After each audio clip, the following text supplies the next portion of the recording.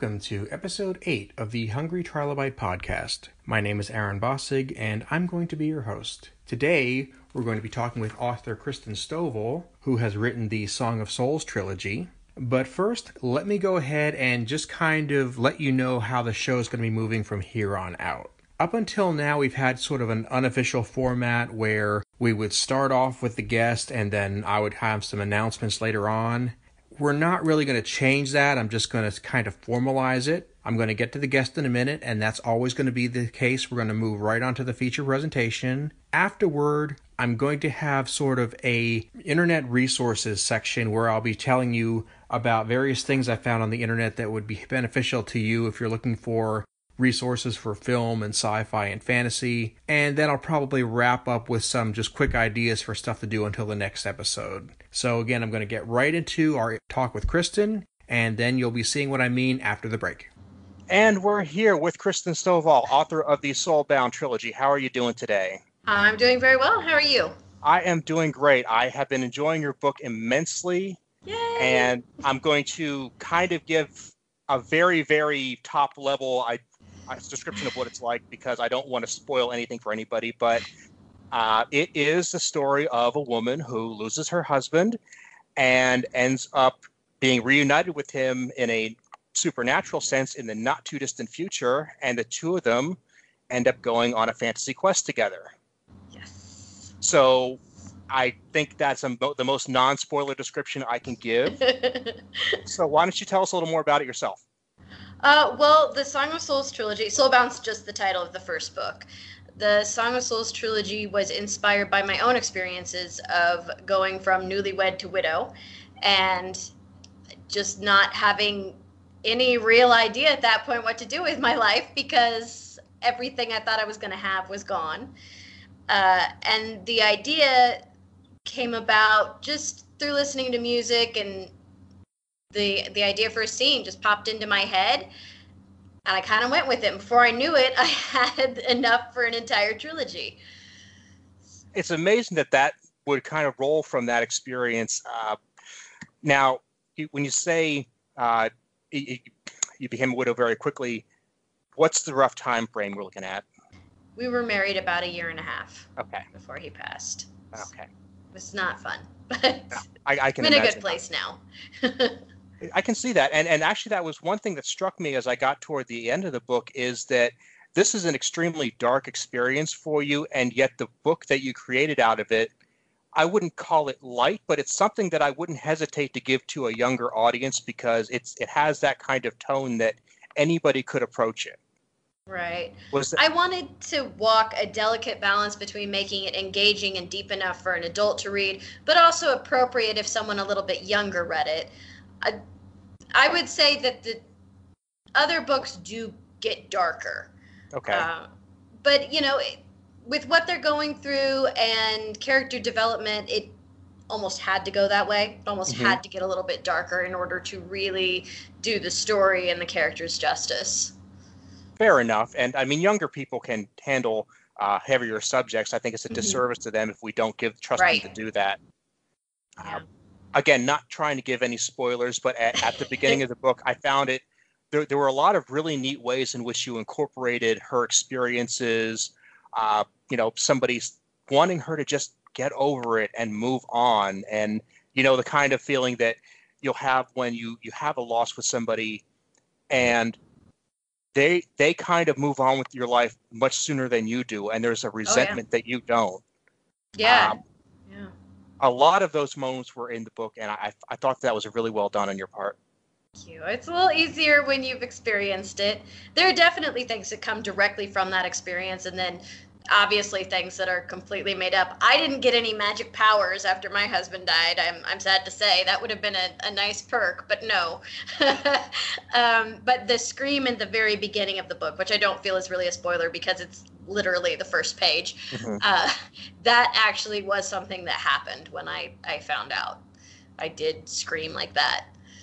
So I don't remember it that well, but people who were there said that I nailed it. So if I had to guess, I would have said, yeah, that probably did happen. That was pretty clear. So do you find it difficult to talk to people who haven't had deeper losses, in your day-to-day life? And if so, has the story helped in that regard? I did at first. I definitely found it more difficult at first. I'm a fairly introverted person, and initially this was my way of being able to say, this is what I felt, this is what it feels like, this is how visceral and raw it is. And it was a safe place to do it without feeling like I was really exposing myself in a way that made me feel vulnerable or uncomfortable. So that was definitely something that I did. So you use this main character as kind of an avatar through your own grief process. And can you feel a difference in how you felt writing page 1 versus how you felt finishing the whole thing? Yeah, there's definitely a difference in how I felt in like starting the trilogy and how I felt when I finished it, because I'm like, the final book is done. We're in the editing process now. One, I was a lot less sure of myself when I started. I didn't know what I was doing. I'd written before, but never really on this level with something completely original. But with the final one, I felt more confident, and yet at the same time weirdly less confident, because I knew exactly where I wanted it to go and how I wanted it to end, and I'm my own worst critic. So I was like, I don't know if I got it. I don't know if I did it. It has to be bigger and better than all the other ones. But I'm hoping that I nailed it. Well, I'm sure you did, and I'll let you know when I get there. Oh. So when it comes, this is a fantasy novel, as I Yes. might have mentioned before. Really interesting choice of genre for this kind of story. I mean, everything fantasy gets compared to Lord of the Rings, so I won't try to put those two together. But I will say, is that the kind of thing you like to read yourself? Absolutely. Absolutely. Everything goes through the fantasy filter for me. All of it. Tolkien actually was a huge influence on me. There's also another author named Juliet Marlier who's brilliant, and I don't think enough people know about her, but she's brilliant, and I love her work. For me, fantasy is just an easier place to explore some of the deeper emotions and issues with the day-to-day life that we face here and now. So you're talking about those issues, and you're creating these parallels. Was there any point at which writing these things kind of became too hot to handle, or something that you just you felt almost tempted to put the story back for a while? There was never a point where I felt like I wanted to stop or regretted starting. I did hit points where I wasn't ready. I couldn't focus on it. I didn't really know where the characters were anymore. I wasn't hearing the story really speaking to me. And so I would stop for a little while and maybe not write at all, maybe write something just silly like Star Wars fan fiction, just something that I didn't have any pressure with.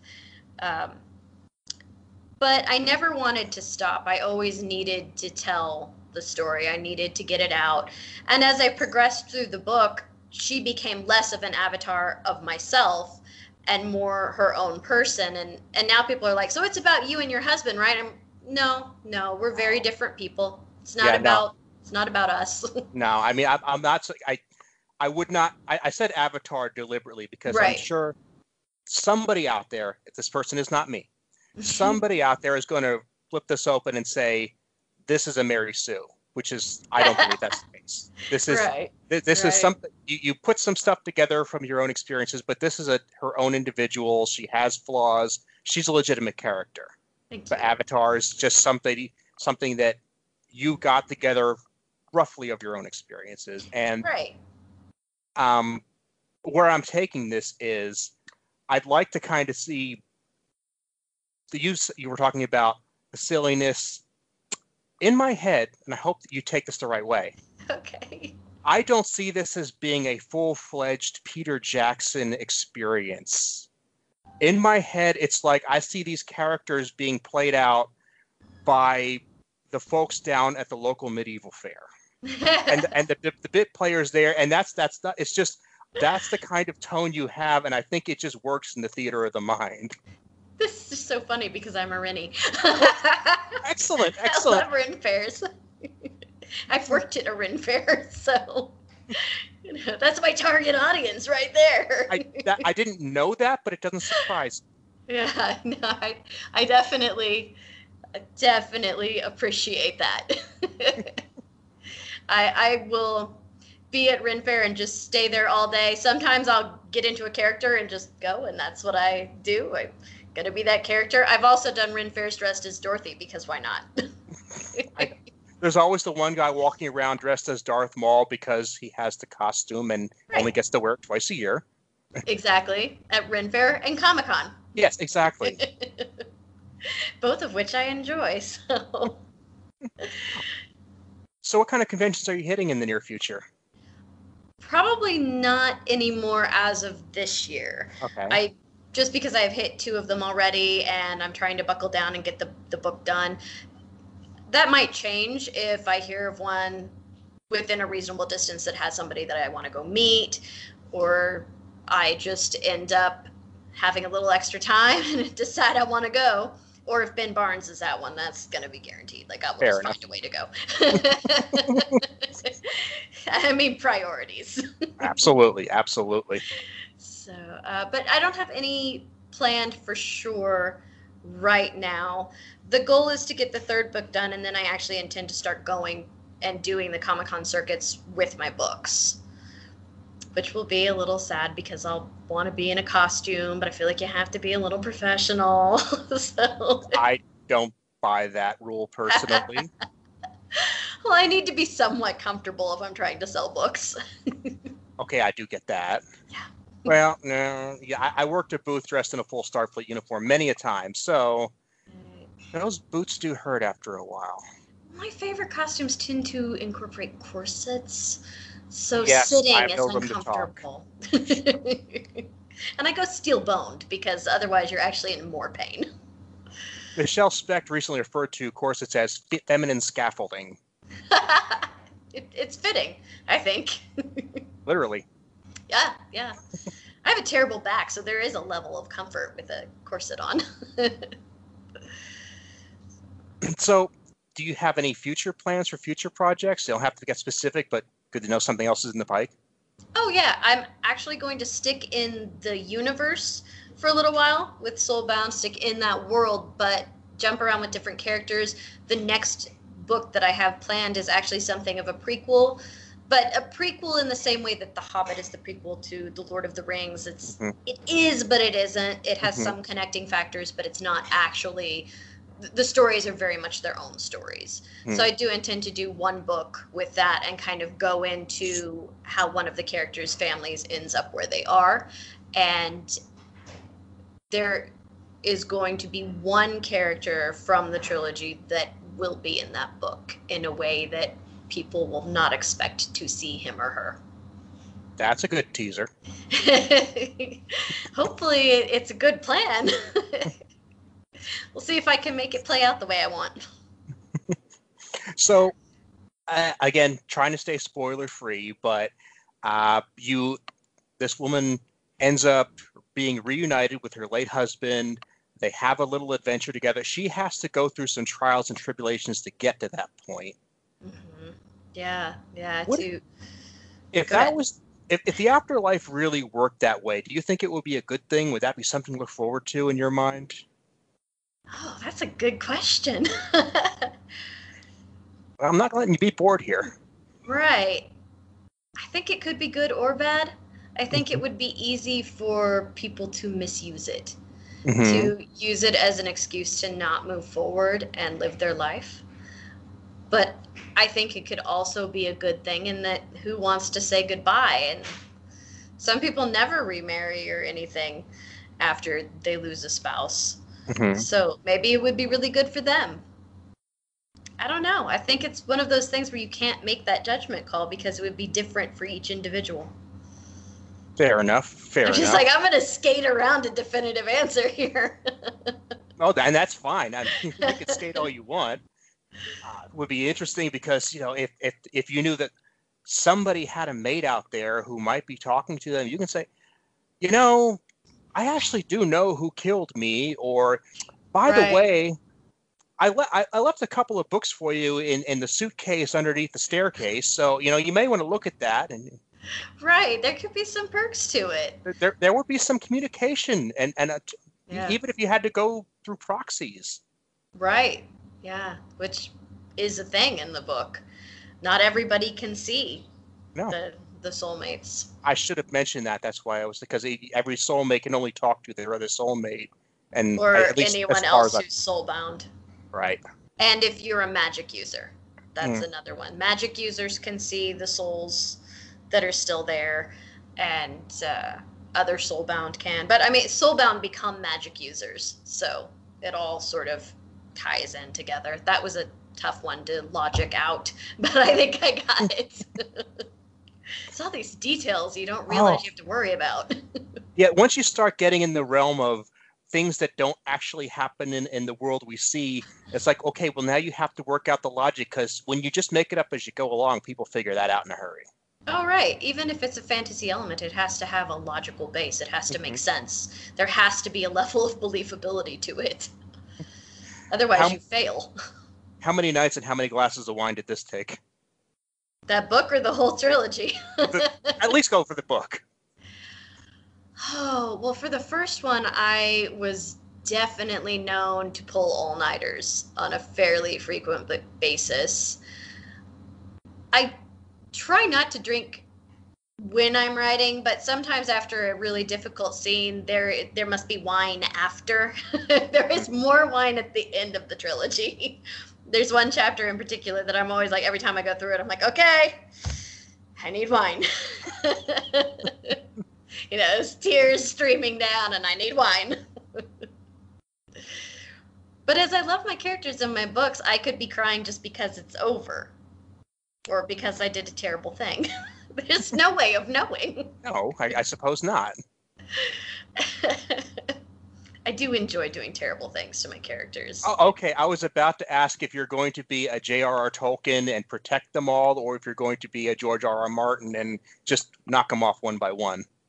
I like to think I kind of walk a balance of both a little bit. My editor did once call me female George R.R. Martin because I wanted to do mean things. And she's like, just stop. Just leave this poor character alone. I'm like, but I like being mean to this one. There is no growth without pain.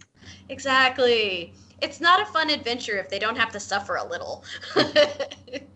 So I can't really say which one I'm going to be without giving something away, for the end of the trilogy.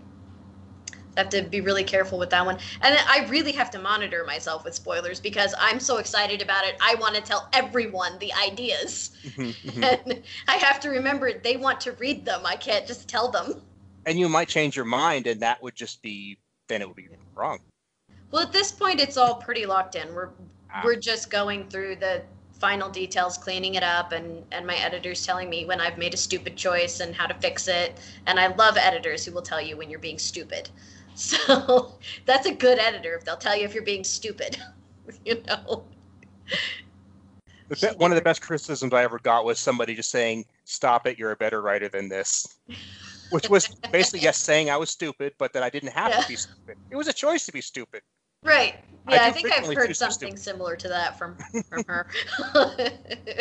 Or this is making no sense. Why is your character doing this? You just did this to put the action in. And I'm like, man. Got me. I didn't want to think about it too much. I should have known you would have. So, I do enjoy being mean, though. Can't help it. Like, I want to get visceral reactions from my readers. Like, if I do something, I want you to feel it. And I very purposefully kept Soulbound a little lighter and a little... I like to tell people it's deceptively simple. I'd agree to that. There are if you read it and remember some of the details, there are things set up in that first one that come into play as it progresses, but initially don't seem like they're much of anything. I like writers that do that, and I like stories that do that, so that when I finally get to it, I'm like, oh, wow, how did I not see it coming? but then it made sense. Okay. Now, as a fan of trilogies, I have to ask the classic question. Did you write the whole one and then decide to do 2 more, or was it a trilogy from the moment you started writing? It became a trilogy about a third of the way through the first book. I realized that I couldn't really tell the story I wanted to tell without making more than 1 book. And I knew some of the things I wanted to do, but I wasn't sure of every single plot point for the other 2 books. I just knew where it needed to end up and knew that I needed more than a book to get it there. Good thought. Hopefully. I'm always ready to doubt everything I do, which I think is probably a good thing. It means I look at my stuff pretty objectively. So let's say we kick the can way down the road and this thing is the smash success we really should be. Have you cast any character in the movie version of the book? Oh, yeah. Oh. Yeah. I always mentally cast. Which is one of the reasons Ben Barnes must be met if he's ever at a con. Just going to hand him all 3 and be like, this character, I want you to play him. Here's your turkey leg. Yeah. Here's your mug of root beer. Exactly. But yeah, actually, Roran, her soulmate, is the one that I would see him as. Fair enough. He's got a very expressive face, and I just think that he could do all of the different emotions that a character like that would have to go through. I mean, this is a character who cannot physically interact with the world around him, who just has to watch the person he loves go through terrible things, and he's really fairly helpless to do much of anything. He just has to be there for moral support. So I'm sorry. I think that in and of itself is a fairly terrible thing to do to a character. That would be awful. It really is. There are some definitions of hell that fall into that category. Yes, that is something I explore with that character. And now I feel bad that I haven't quite gotten that far yet, but I will be getting there. I think that comes into play a little bit more in the other books. I am willing to say that in the second book, he does become a point of view character. He's not in the first, and that was a very deliberate choice. I needed their story to be told from her perspective. And another choice that I made was that you never actually see their life together when he's alive. You only see it through memories. You only see it through flashbacks. So perspective becomes really key there. Yeah, you never see their life together. You never see them living together. And it was important because the story is not about who she was before. It's about who she becomes because of or in spite of, or both. It's also really encouraging for somebody if you lose somebody, and this gives you a way of, you usually, whether you believe they're still out there or not, but you often present the illusion that they are there. It's crucial to you. Right. And that becomes a relationship you have with that person. Yeah, absolutely. And that's something that is very hard to communicate. I think you did a pretty good job. Thank you. Well, they say write what you know, and sadly I experienced it, so I wrote it. Okay. I have a book about watching Knight Rider and watching nachos coming out. So well done. Excellent.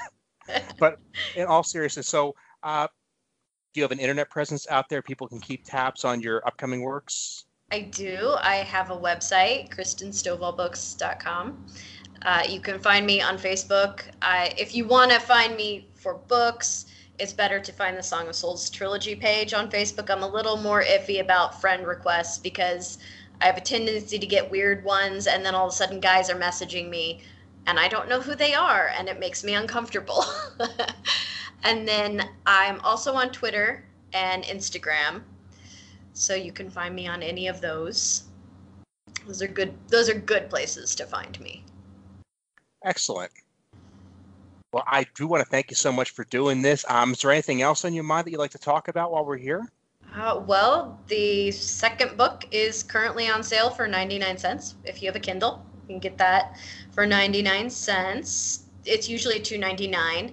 The third book is coming out on August 15th, so the entire trilogy will be done. This is the time to get started. You won't have to wait that long. That's a fantastic deal, and I can vouch for it being all. I mean, I would easily pay, if it was a print copy, $10, $12. That's about the going rate for these things. 99 cents is an absolute steal. I highly encourage you to do that. Right. Yay, thank you. Sure. Okay, so I'm glad you're enjoying it. Oh, I do appreciate it. And how about, I'm going to let you go. All right. But I would be glad to have you back anytime because you're a pleasure to talk to. You're very talented. And I do expect to see more from you in the future. Thank you. Well, I look forward to our future interviews.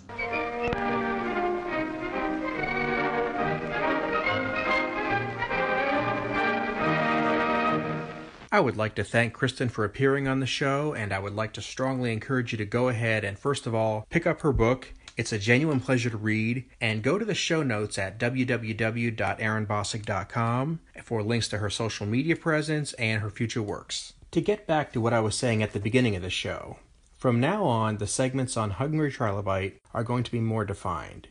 I'm always going to start off with the guest and our conversation. I know that's what you're all coming for, so I want to get you right to the main event and not waste your time. However, after that, I'm going to have a sci-fi resources section where I spotlight some excellent websites, books, and videos that I've come across while doing my research. The internet is a big place, and it's sometimes hard to find the real gems of content. And that kind of brings me to the philosophy behind Hungry Trilobyte and what it's all about. For one thing, I think a lot of sci-fi fans are wanting better content. The internet has given us a sea of material, but too much of it is clickbait and memes, and those things are all well and good, but what we really want is substance, and I'm going to try to recognize the people who offer substance over flash. This resources segment is going to be specifically for the audio version of the podcast. I just think that's a strength of this particular format, and the YouTube version is going to be essentially just the meat and potatoes and nothing else, because I just think that's what that audience wants. So for you who are listening right now, you're going to have essentially a digital magazine. So let's start off. The sci-fi resources section this time is going to be a twofer. I have two blogs here which are just fantastic, and I really want to recommend them. The first one is Sci-Fi Film Fiesta. You'll find that at sci-fi-filmfiesta.blogspot.com. The link is in the show notes. And what this site does is it kind of brings out movies and sci-fi gems that are pretty easy to miss. They give a little blurb about each one and often provide a YouTube link to watch these films like Gamera the Destroyer, Robot vs. the Aztec Mummy. You know, I'm a Mystery Science Theater fan, so I'm familiar with some of these movies, but I only know them with puppets talking over them, and sometimes you just need to actually watch the real thing. I also want to talk about 5D, and their website is www.5d-blog.com. And this is a really, really in-depth website where they spend a lot of time talking about what sci-fi means. They spend a lot of time talking about movies and sci-fi events, and they really get into the nitty-gritty of how good was this movie, where did the story come from, is this movie going to be a flash in the pan or is it going to be a lasting treasure?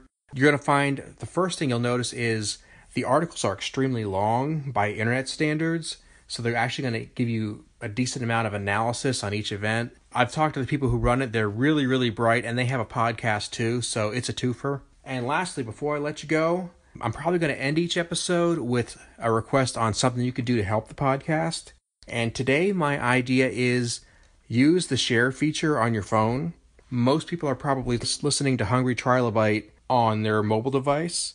And whether you're using Stitcher or Apple Podcasts or even a web browser, most of those programs have a little share button. It's a square with an arrow pointing up. You tap that, you bring up the podcast, and then you make an email to your best friend. Somebody you know would appreciate the podcast, send them an email saying, hey, I like this show, why don't you give it a listen? Honestly, I would really, really appreciate that. So thanks so much, and we'll talk to you soon.